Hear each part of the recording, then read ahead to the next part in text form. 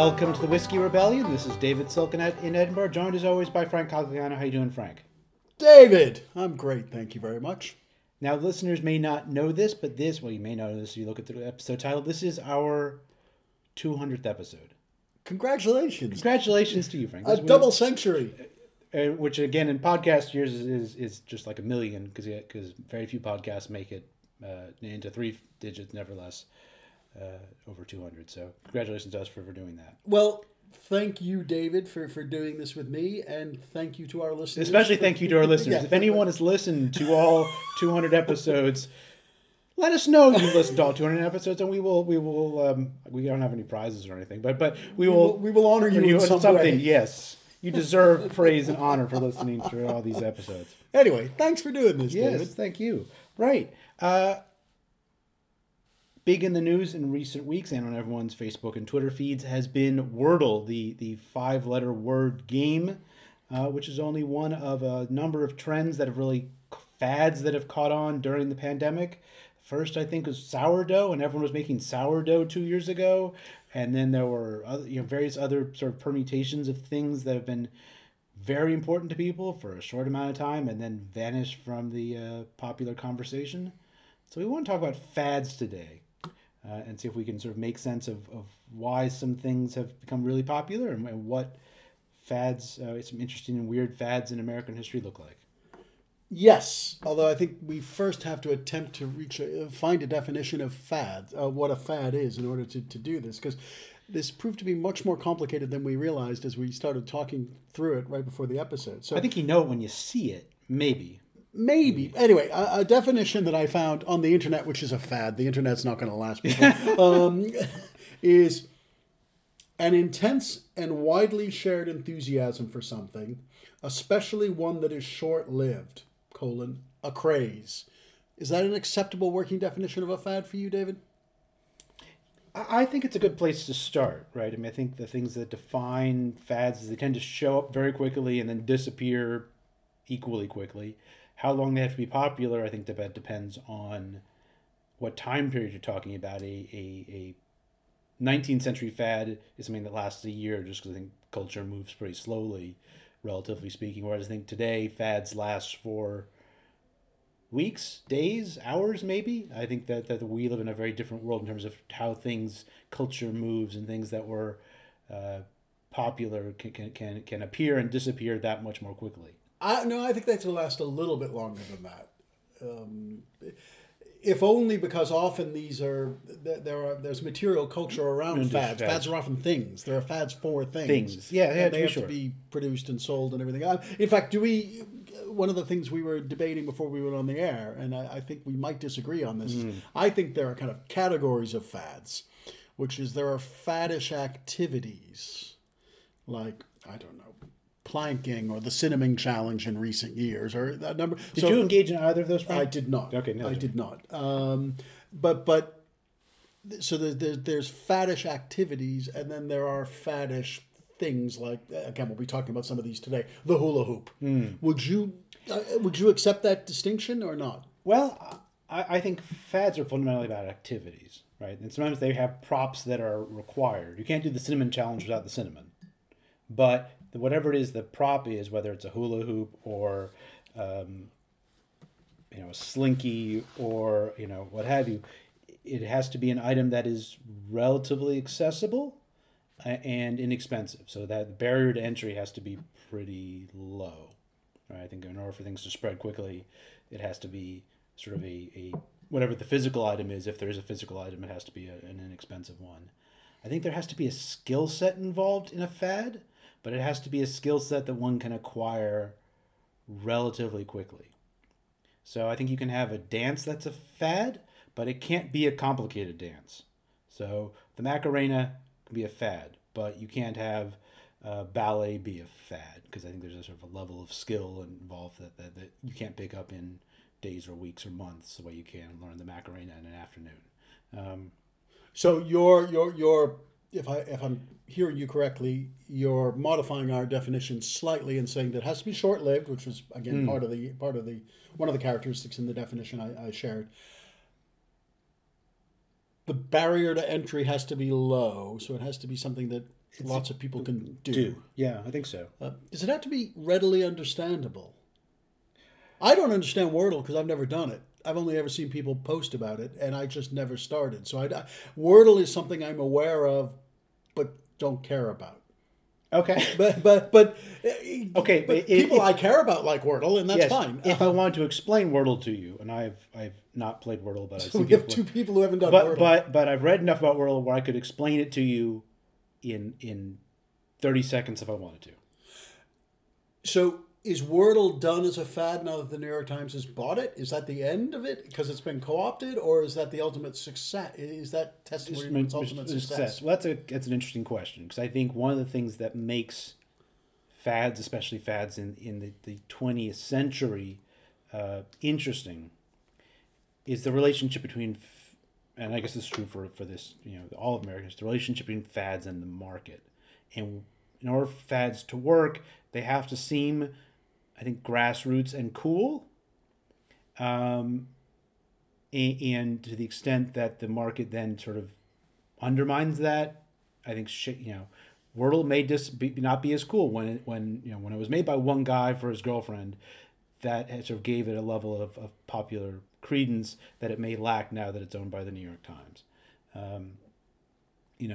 Likewise, I think some of the commercial products in the 20th century, people are trying to sort of astroturf fads and to make things into fads, and how do you go about doing that? I think marketing departments at toy companies around the world are trying to sort of figure out that mechanic. What is it you can do to make something into a fad, make it seem cool, that people are willing to take it up, even if it's just a thing you buy. But does it matter whether it's, as you to use your term, astroturf, if it's a created fad or a kind of organic fad that just kind of happens? Fads. Does the origins matter? Do the origins matter? Well, I think the fads we're going to sort of talk about, the ones from the 19th century, especially the ones from the early part of the 20th century, most of those seem to be sort of organic, rising from somebody did something interesting and other people are copying it. I think one of the things that you're seeing in some more recent fads is an effort to sort of try to create fads for commercial purposes with an intent, where there's some of these are earlier fads, it's unclear who, if anybody's making money off of it. Well, not least because if you can monetize a fad, it can be quite lucrative. Oh, to be sure. Only for a brief period of time. Why don't we take this chronologically? Why don't we do... Just one other thing to add about by definition. I mean, and I think this helps to sort of make sense of some of these early fads, is the word fad seems to enter the English language sometime in the middle of the 19th century, but it doesn't really gain prominence until the 20th century in its modern usage, the way that people are using it to talk about Wordle or sourdough or whatever it is. The words in the 19th century were either craze or mania, which I think sort of speaks to how people understood fads then. It was not just something that was popular, but something that tapped into both an individual and a collective insanity for a particular activity or for a particular item. I mean, craze and mania in the 19th century context both have sort of pathological. They do have pathological, and there are lots of these. There is not only the mania or a craze for a particular activity or item, but there's pushback against it. There's people who are fearful that this obsession that people have with whatever it is detrimental. There's a moral panic often attached to these fads. Because some of them are kind of dangerous and stupid, and I'm when I look back at some of the things people are doing, they don't always make sense from the outside. Well, the Tide Pod challenge, for example, to take a recent example, is very dangerous. Oh, to be sure, yes. Listeners, do not do that. Cinnamon challenge, don't do that. There's actually most of these things don't do them. All right, let's talk about, are there any fads in the colonial era? Can we talk about, or is that a thing that doesn't happen? Well, this is interesting, David, and I want to pose a question to you, because I really struggled with this, in part because I'm not necessarily a cultural historian of leisure in my period of expertise, and I was trying to... TJ isn't wondering what the kids are doing and doing the latest TikTok dance? Not to my knowledge. And I thought, so here's my dilemma. I want to put this to you. Not dilemma, the confusion, the question that has arisen as I contemplated this. I can't think of things again, I'm not a historian of play. I'm sure there are things I just haven't thought of or couldn't find in preparing for this episode. However, while there was undoubtedly play in the colonial period and early national period, and people we know that there were cockfighting and gambling and horse racing and all these kinds of things. They're not necessarily fads as we're using the term. But does their absence mean that this activity wasn't going on? Or that because fads by their nature, unless there are particular objects like hacky sacks or hula hoops or whatever, or Pokemon cards attached to them, it's ephemeral behavior. And by its very ephemeralness, but by definition, that means it vanishes and we forget it. So it's simply been lost. This activity's been lost to history. Or, to posit another view, most of the fads we're going to talk about, and you've already alluded to this, are either created by or certainly facilitated by the market and the market economy, whether it's because the market disseminates information or produces artifacts that can be sold. And we know that there was a market in the 17th and 18th century, but it wasn't as sophisticated as what we'll see in the 19th century. So our fads, so basically, have we forgotten them? Did they occur in the colonial period and we've forgotten them and they've been lost to history by their because of their ephemeralness?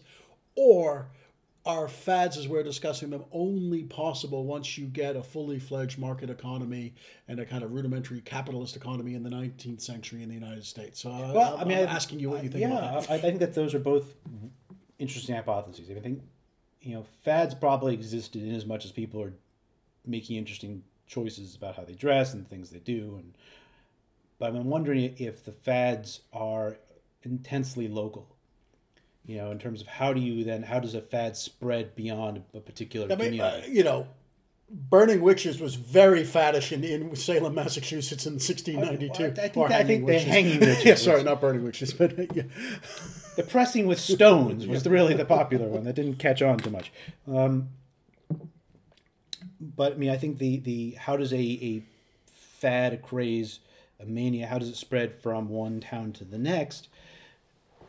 Now I think there are myriad mechanisms through which those kinds of things can spread, and I think that speaks to how fast things spread in modern culture. You can't have a similar kind of rapid dissemination in the 18th century, I don't think. But I'm wondering if there were sort of hyper-local fads for things where people wore clothing in certain ways, and because somebody did it and they thought it was cool, and then everyone else said, let's do it that way. Well, undoubtedly, although I've got two responses to that. Does one of our definitions have to be that it's widespread, or an element of our definition, and therefore is saying a fad is inherently local or intensely local, is that a fad, or is that just a local peculiarity? And secondly, you've twice mentioned kind of clothing and appearance. I think one of the things we may not discuss, in part because neither of us are terribly fashionable ourselves, is to what extent are fashion choices fads, or are they simply fashion choices? Is that a separate category? I think fashion can definitely be a fad, and I think sometimes they are described as fads. And so I think if we're going to use people's usage of fad as a way of definition, I think the bloomers, for instance, from the 1850, they talk about a bloomer craze in 1851, where nobody wore bloomers in 1849, and all of a sudden everyone's wearing bloomers in 1851, or at least lots of women are. And do you want to explain what bloomers are? Sure. We'll go to our first, because it seems like one of the earliest examples of this. Bloomers are essentially large trousers worn by women. They're sort of described as a little bit like harem pants from Turkey. They're described as being imported from Turkey. At least that was the descriptions that was given for them in the 1850s. They are called bloomers. They're named after Amelia Bloomer, who was an early feminist. Actually, Amelia Bloomer was probably not the first prominent feminist to wear them. Libby Miller probably was, but Bloomer was more prominent, and so Bloomer's name got attached to them.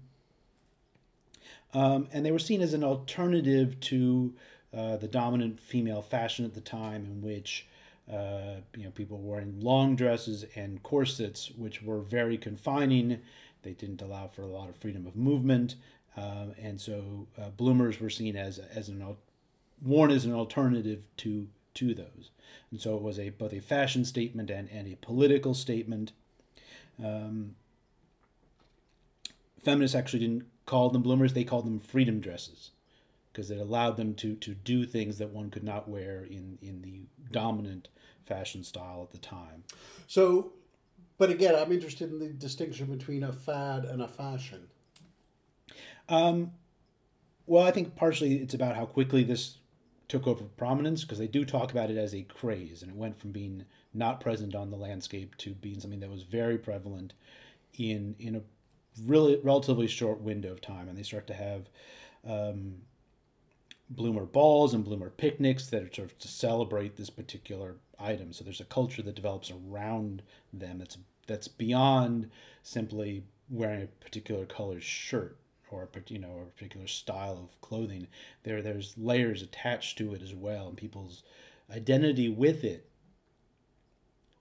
the value they attach to it, was much more than, oh, I've got the latest Nikes on or something. And it also disappeared relatively quickly. They were popular, especially in 1851. They are sort of decline in popularity by the end of the 1850s, and by the Civil War, basically, by the end of the Civil War, at least, very few people are wearing bloomers. Bloomers, though, do make a reappearance with another fad in the 1890s, and that's the bicycle riding fad.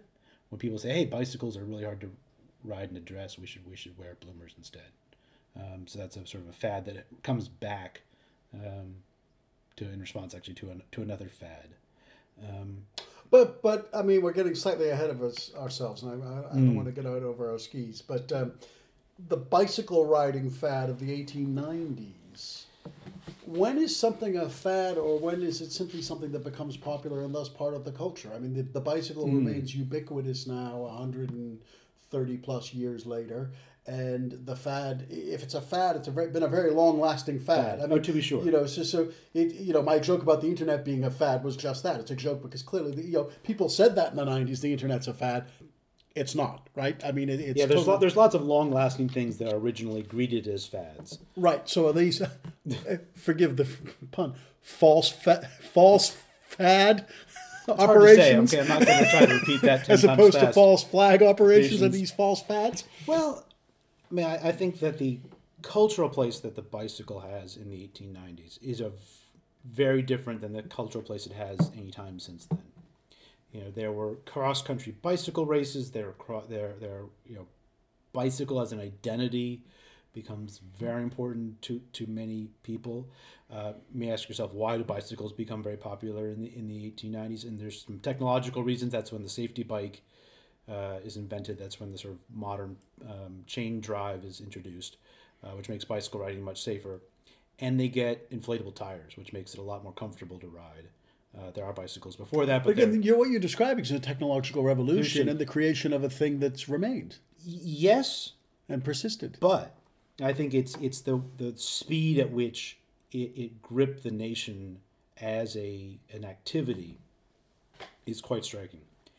And one of the things about fads that I find, and I think we're going to sort of see this especially in the 20th century, is the relationship between fads and times of economic crisis.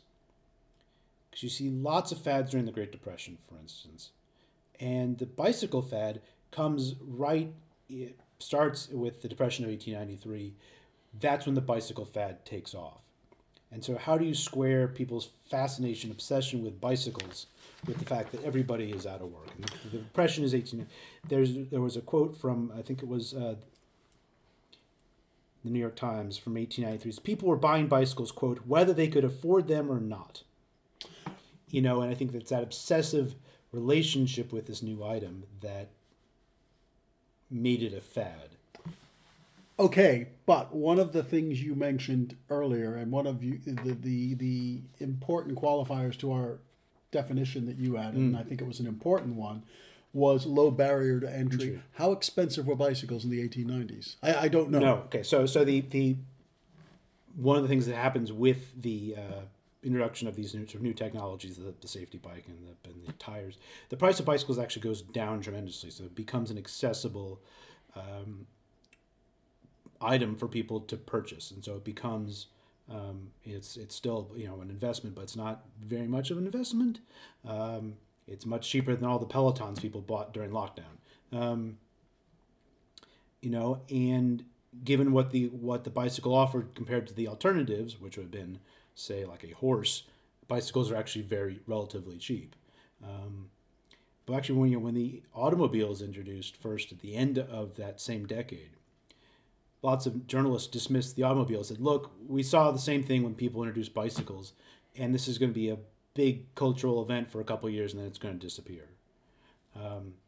Because of people's relationship with the bicycle during that decade, I think, especially in 1893 to 1896, it's seen as much more fundamental to revolutionizing culture and people's identity being built around it than simply my bicycle that I ride to the gym every day.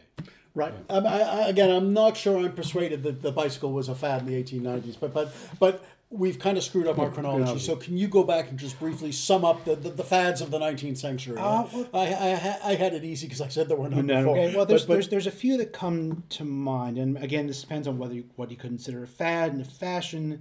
Like you could talk about beards as a fashion. There's various different kinds of facial hair trends that evolve in the mid 19th century. People went from being all clean shaven, more or less, in the early part of the 19th century, to everybody having massive beards down to their waists, or at least the men, at least some of them, to them being clean shaven by the end of the 19th century. And you can sort of look at those kinds of things as being fads.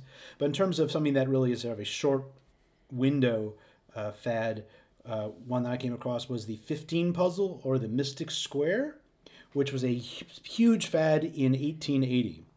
And I'm imagining many listeners know this thing, even if they don't know what it's called.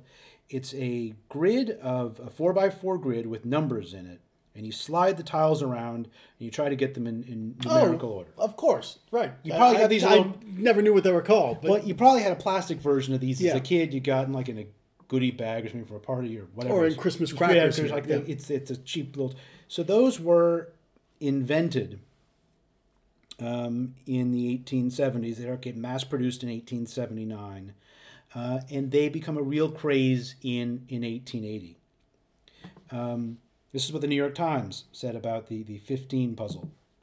No pestilence has ever visited this or any other country which is spread with the awful celerity of what is popularly called the 15 puzzle.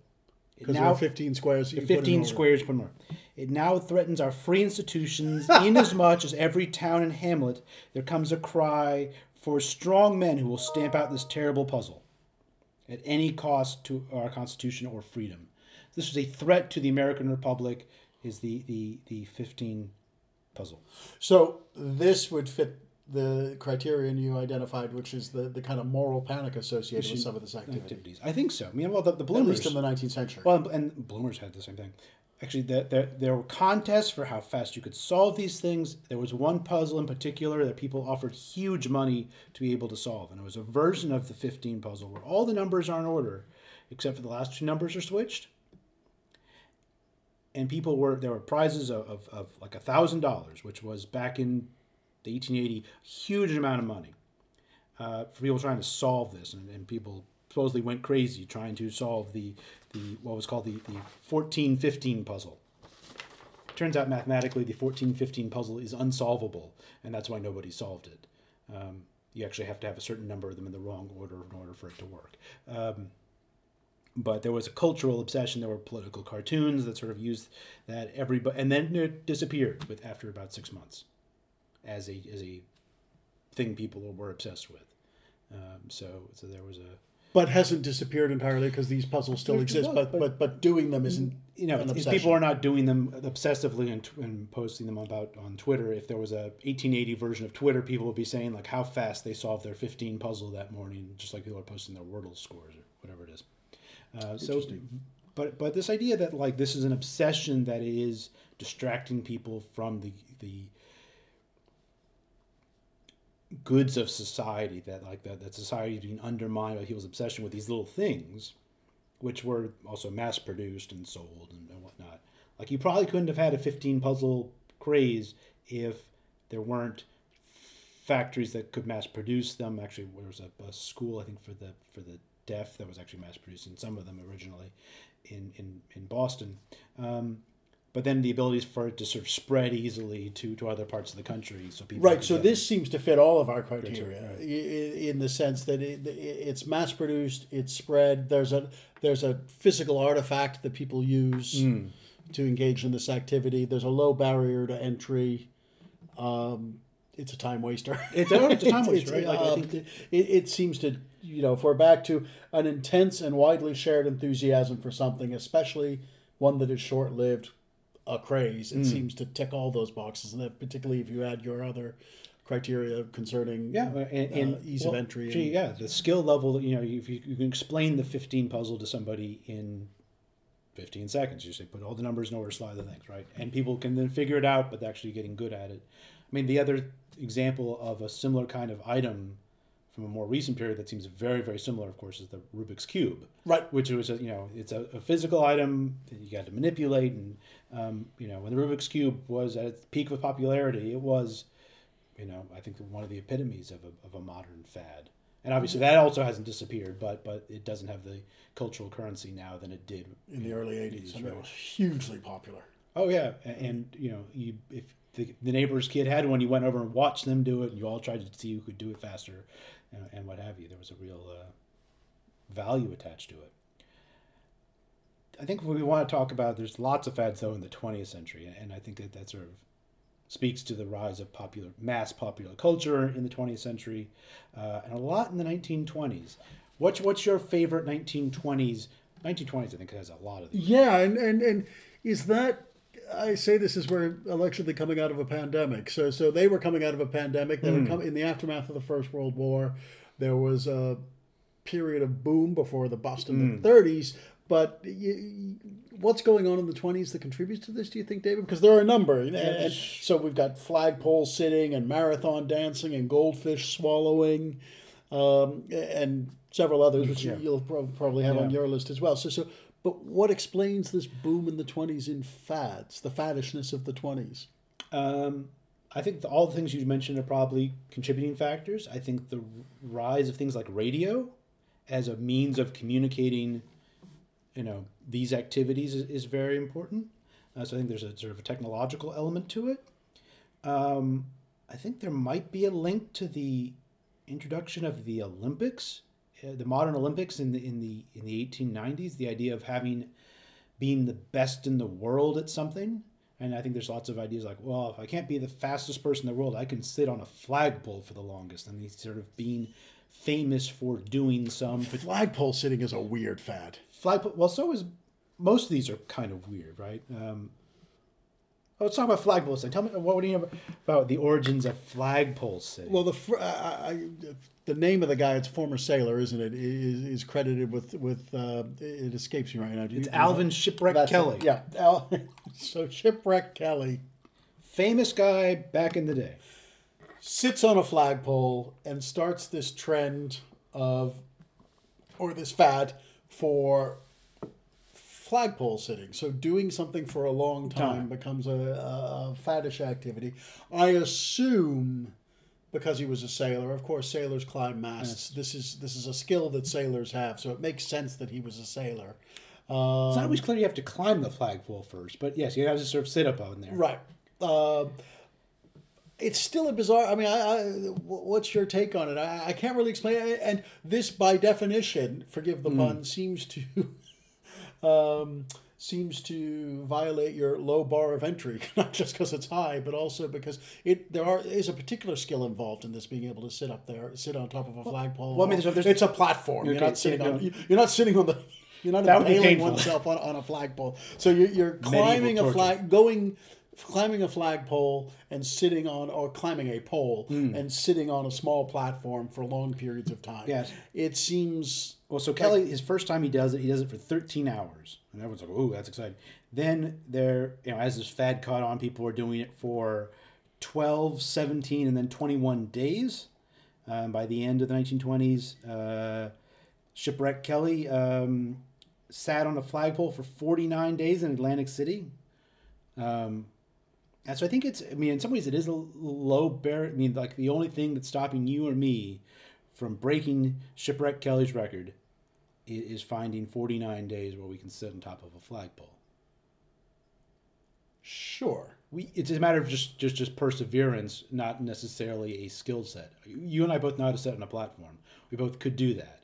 Whether we could have the perseverance to do that for 49 days is a different question. Well, because it's our 200th episode, I think we should do it for 200 days. But you first, Frank. I'll after you. But anyway, and when does flagpole sitting go out of style? Go out, fads come and go. So when does the fad end? So this fad seems to end around 1930. Right, when people have real problems in the depression. Well, the other sort of similar craze fad during the 1920s to flagpole sitting was dance marathons, which essentially is the same kind of activity. You are competing to see how long you can dance. And they'd have these competitions, and couples would basically just have to remain upright and moving for as long as you could. Often the dancers were given breaks, so you could dance for 45 minutes and you get 15-minute breaks to use the restroom or what have you. But these dance marathons would go on for days and days, and some cases weeks. And once the depression comes, the prize money becomes really. The prize money was important before, but it kind of takes almost a sinister turn. If you've read They Shoot Horses, Don't They, or seen the film, you realize the kind of desperation behind. So dance marathons as a fad start as a kind of endurance gimmick, but then I think take a kind of sinister turn. Well, they become deadly. People die in these things, right? And there are multiple examples of people, collapsing and dying on the dance floor. In fact, there are a number of communities that pass laws against marathon dancing because it was seen as a public health threat. On the other hand, they were very popular, and it was a cheap entertainment. People, the way these things were fine. People would pay to go and watch other people, dance for days on end, and seeing like, well, are they going to collapse or not? And eventually, most all of them do. But thinking about the technology of it, like the barrier of entry is very low, but it does require the introduction of recorded music. You can't have a dance marathon with a live band the entire time. Often, in most cases, they had live bands for part of the day, but then the rest of it is they're based on plain records.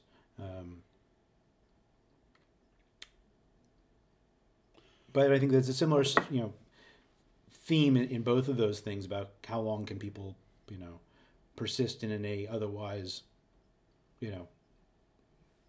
banal activity. Anything else from the 20s? There are two that have one which is difficult to explain and is long forgotten, and the other that has persisted. So playing mahjong is the cultural practice that has persisted, and that people still play mahjong.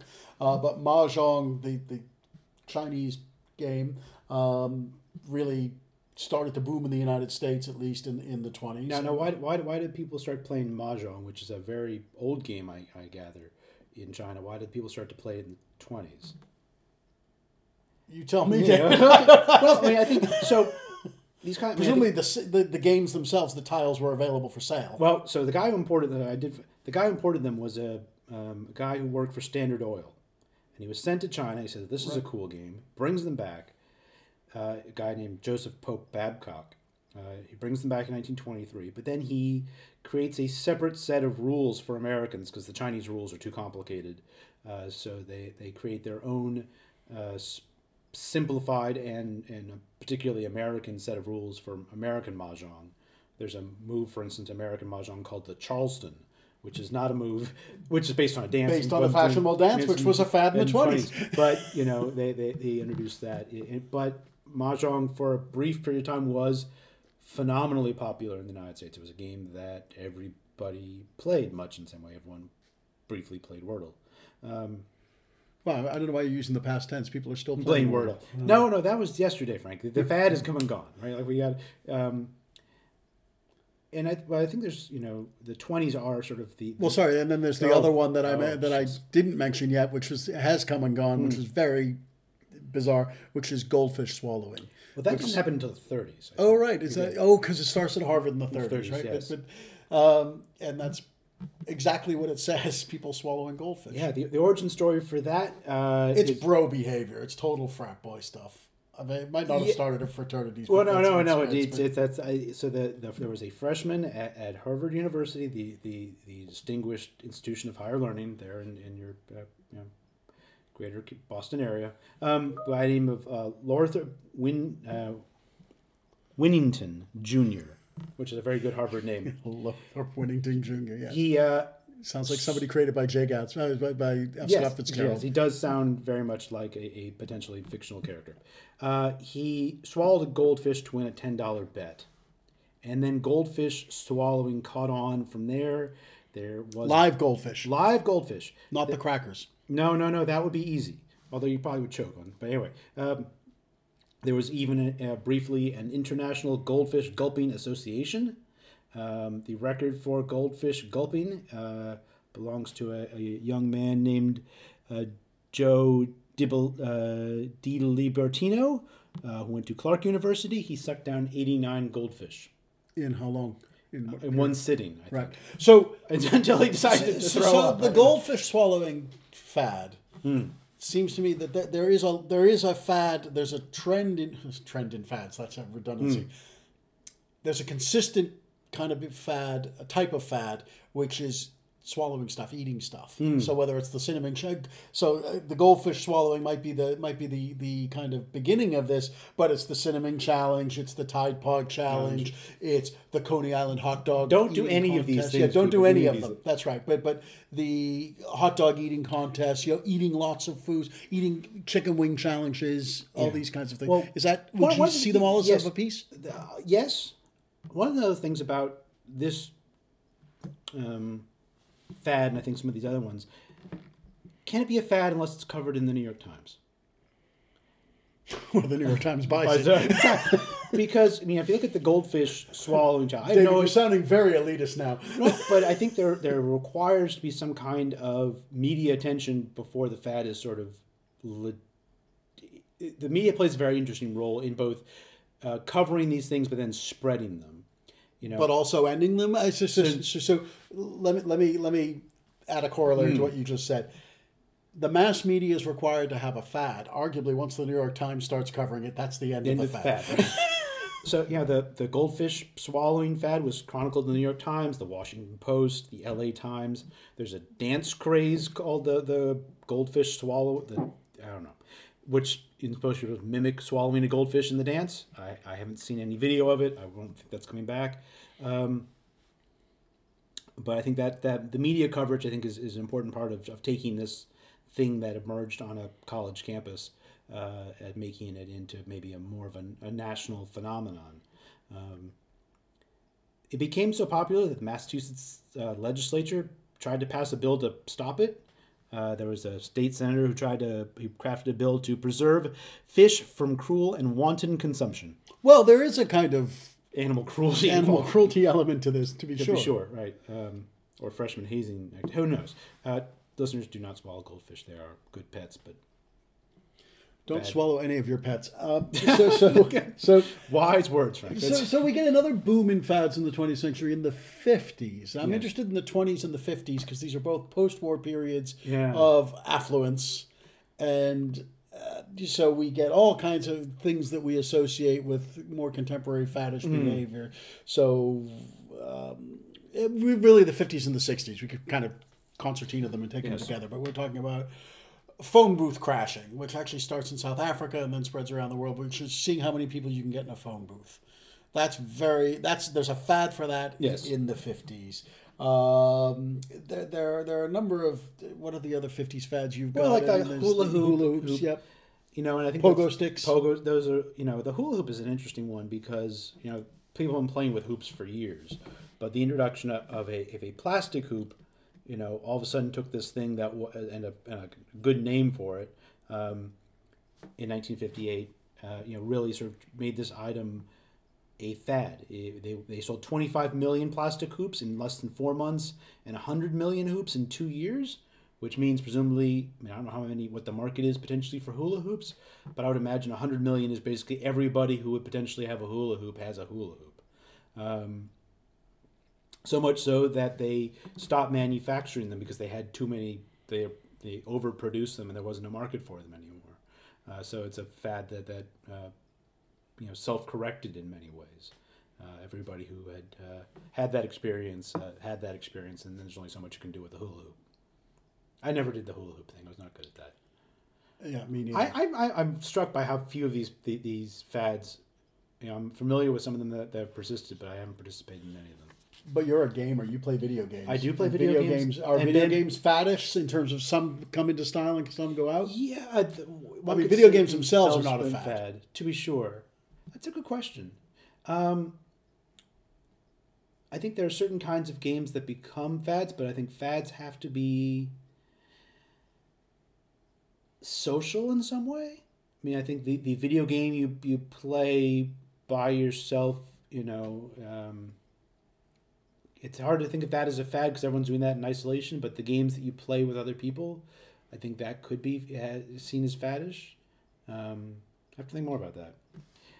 All right, so, anything else from the 50s besides the ones we've talked about? There is a whole set of dance moves in the 50s that are faddish. Yeah, the twist is the late 50s, early 60s. But I'm interested in dance moves.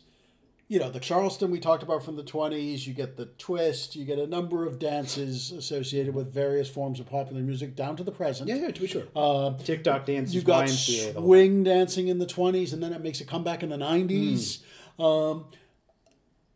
Are dances fads? Because humanity's danced for as long as there's been music, right? Which is forever.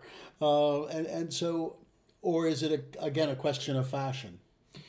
Well, or is there a degree of silliness? So you would you could learn the Charleston in an appropriate social situation, do the Charleston, and it would be fine. Yes. It's a recognized form of recognized by whom? What I mean is the Macarena is silly.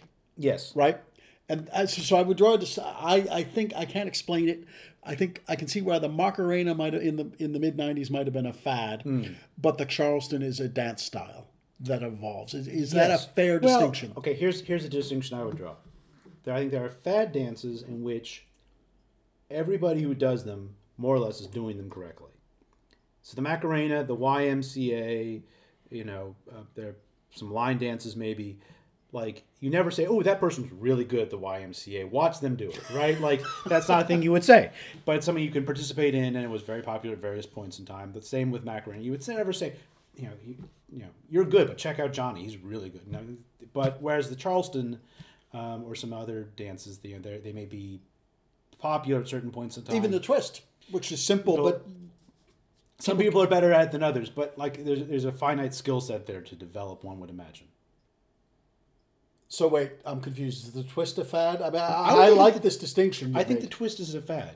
Okay, so the twist is a fad. The Macarena is definitely a fad, but the Charleston is not, even if it had its origin, if it was born as a fad. Yeah, I think right now, if you look at sort of where the Charleston has developed to, I think it's a dance that's evolved over time. The Charleston today looks different than the Charleston from the 20s. And I think there are people who practice days on end to become better at the Charleston. So bear with me here. Okay. And we were aiming for a fun episode for 200 people, so if you're still listening, you asked for it. The Charleston is the bicycle ride of dancing fads. Or the bicycle of fad dances, in that it began as a fad but becomes a permanent part of the cultural landscape. I think so. Is that a fair distinction? I'd go with that, sure. Yeah, and given the stakes here are very low, I think I'm happy to agree with you on that. Listeners, if you want evidence that this podcast is not scripted, you've just had it. Well, I don't think they've under any illusions. This is either not scripted or so scripted that it's made to seem real. As for the Macarena, there's one thing I want to tell people, and especially our younger listeners. And this is one of the qualities of a fad is it's very difficult to explain to people after the fact, right? It's very difficult to explain to people how big the Macarena was in the mid-90s. I ask you to Google Hillary Clinton doing the Macarena. You can see video of Hillary Clinton, then the First Lady of the United States, doing the Macarena at the 1996 Democratic Convention. The entire convention's doing it.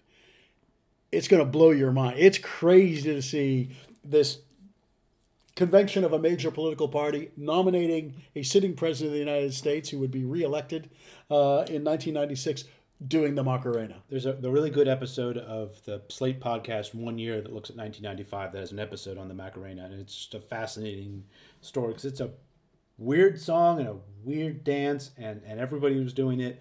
I never learned it. The whole thing was stupid to me, but I had other things going on in my life then.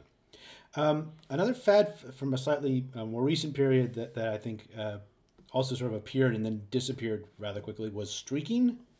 Yeah, big in the 70s. Big in, especially like there's a window from like 1973 to 1974 in which streaking was, major part of American popular culture. And again, it seems to start on college Global campus. popular culture, too. To be sure, right. It happened here. Well, I think it seems to start in the United States, like it seems to Michigan State University claims credit for it. I'm not quite sure why they'd claim credit for this.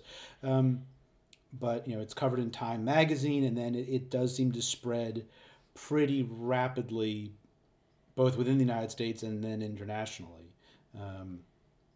There was a song called The Streak by Ray Stevens, which I don't remember. Which was a number one hit on the Billboard 100 in May 1974. So a novelty song by its very definition is a fad, and here's a fad about a fad.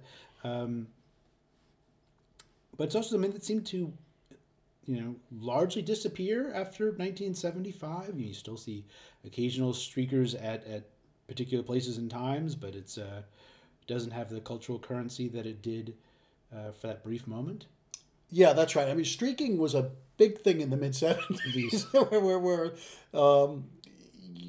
you'd see it, at sporting events, for example, and they cut away from, whatever the broadcast so they didn't shock our sensibilities. So streaking, but you're right, it seems to have gone out of fad. Well, fads are supposed to be short-lived. And there was famously a case at the Academy Awards where somebody streaked the Academy Awards in 1974, and there's a debate about whether that was somebody legitimately streaking the Academy Awards or whether that was a planned stunt that the television network devised to get ratings and what have you.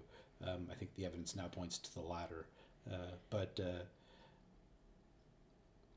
one can think about fads, how do fads emerge and why do fads emerge? What is it about, things going on in 1973 and 1974 that's going to lead to this as a activity people are attracted to? I think there's ways in which this is a response to the sexual revolution, a response to feminism and various kinds of campus protest activities. Yeah, David, don't theorize too much. Everybody was stoned in the 70s. Okay, too. so I think the people, hypothesis, wasted people running around naked. I think I think if people were either drunk or high and they said, "Yeah, I'm going to do it," I think that might have been. I mean, it is a response to all those other things, but also sometimes it's just people doing stupid stuff. I mean, the other one that's interesting to me that also starts on campus is the wave at crowds, yes. At sporting events and other events, but particularly sporting events. And so that started in the early 80s at the University of Washington. At least that's the conventional origin story, if I have this correctly. And then it spreads, as the wave is supposed to do. It's always called the Mexican wave here in the UK. Really? And the reason because it spread it spread, and UK people saw it for the first time, and global people saw it. The global audience really saw it at the World Cup in Mexico in 1986. The soccer World Cup. And so it's always called the Mexican wave here, even though it started probably 5 or 6 years earlier in the University of Washington. And it started at college football games in the United States. And now it's a global phenomenon. So was that a fad, or is it... Because it was very popular. Yeah. But it still happens routinely. I mean, that's a good question. I mean, and then what is it that makes fads stick around. It's a low barrier to entry. It fits all Your your... criteria. What is it that causes fads to end? I think is a good question, and I'm not sure we have a good answer for that. I mean, I think these are so idiosyncratic about what things catch on when they do. It's hard to make sense of why, Wordle, if that's our sort of latest trend. Like, there are a million games you can download onto your iPhone, and hundreds of thousands of word games you can download. Why is it that this one caught on when it did? Why it did? Why did it have that sort of, over the past couple of months or whenever this popularity has existed? Why does that happen? Why did everyone start making sourdough bread beginning of the pandemic? I don't have the faintest idea. And why did, I can understand why people stop making sourdough bread, because once you've mastered sourdough bread, that you can check that off your to-do list. Okay, David, we need a lightning round because I'm conscious of the time. Okay, so give me the these are recent. Let me just run through this list of things in no particular order from the past 30 or 40 years. Okay. Pet rocks, Beanie Babies, water beds, hacky sacks, Rubik's Cube, Cabbage Patch Kids, Furbies, flash mobs, fidget spinners, Pokemon in all its forms. God, my son, I bought so many Pokemon cards at one point. I'm the same boat, yes.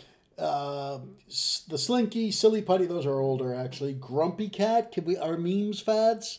Because if we're going to do that, then we have to talk about Charlie Bit My Finger. Remember that? Angry Birds. Well, I think these all fads. What did I leave out? Oh, I think you left out probably a million things that aren't coming to mind right now. I mean, I think one of the things that we're seeing right now is that popular culture and popular discourse, is, I don't want to say it's maybe more made up of fads, or fads are more prominent in popular culture than they once were.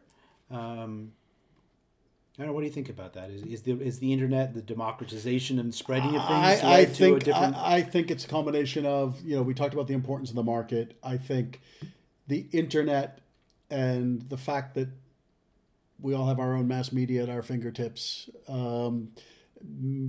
has made it possible for fads to really take off. Although a lot of those things like Pet Rocks, Beanie Babies, etc., predate the internet. So not all of them, but I think the market elements to it. But I want to ask you a question. Well, the Pet Rock one is interesting because I think the Pet Rock was designed to be a fad, right? Which I think is different than most of these other things. Like, when the guy swallowed the goldfish at Harvard to win the $10, I think he's winning the $10. The guy who put the eyes on the Pet Rock to sell it as a pet rock was thinking, how can I commercialize this and make this into a profit-making enterprise? And I forgot mood rings, Live Strong bracelets. God, there are so many. So the Pet Rock then is what you would have called an AstroTurf fad? I would think that there's one of the things that's happened is people recognize that if you can catch one of these at the right moment in time, you can make a phenomenal amount of money. Like a Pokemon. Well, or if you can make something collectible as a fad, obviously if you time those right, you can make a lot of money.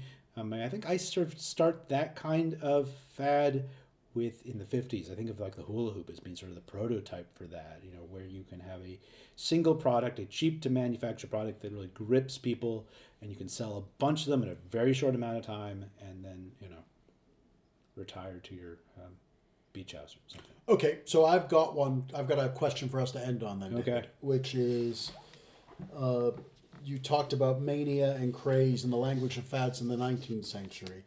I won't claim that we're more enlightened. However, what I will ask you is the following. Are fads bad? That's a good question. I think they are, for the most part, relatively harmless, unless you're a goldfish.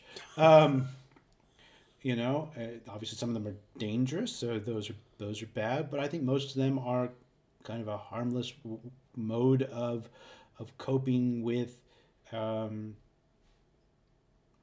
kinds of social interactions. I mean, ultimately, I think all these fads are fundamental. All the ones we've talked about are social things. They're things that people sort of either participate in or they observe, and so are part of popular culture in that sense. What do you think? Are they harmful? Are you?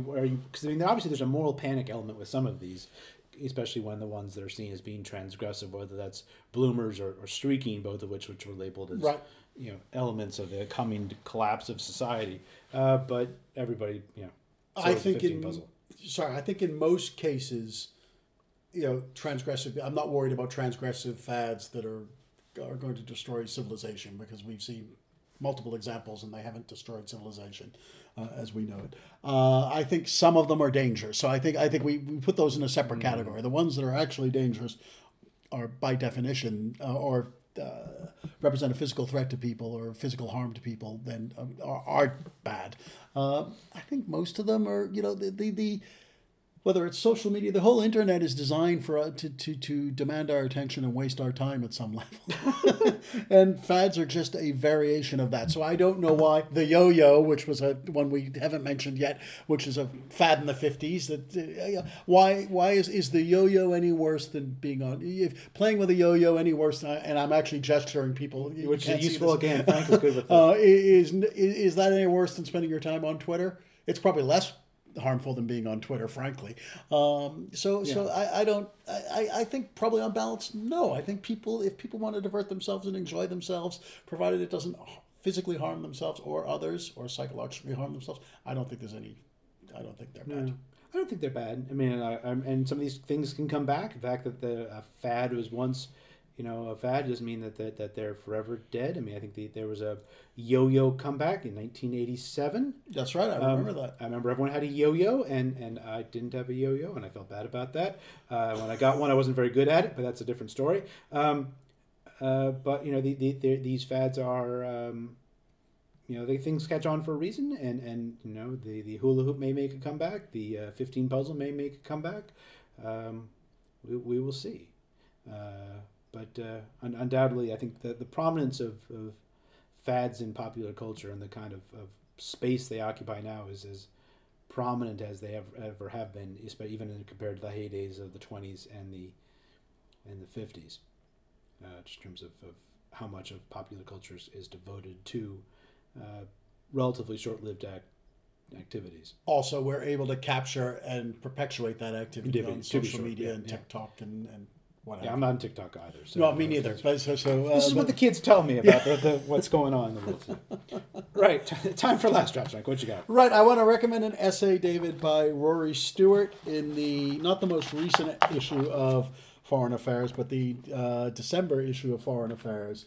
And Stewart will be known to some of our listeners as a candidate for the Tory leadership.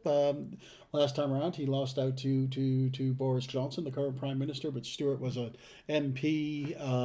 He now teaches at Yale. He was very active in kind of British military and foreign policy circles for a while, and he wrote an essay called The Last Days of Intervention, and it's about Afghanistan, but it actually does a really interesting job for us as historians, because what Stewart does in this essay, which I found quite compelling, is he looks at what he calls the age of intervention, which began with the NATO intervention in the Balkans in the mid-90s and extended down, as he sees it, to the withdrawal from Afghanistan last August, September.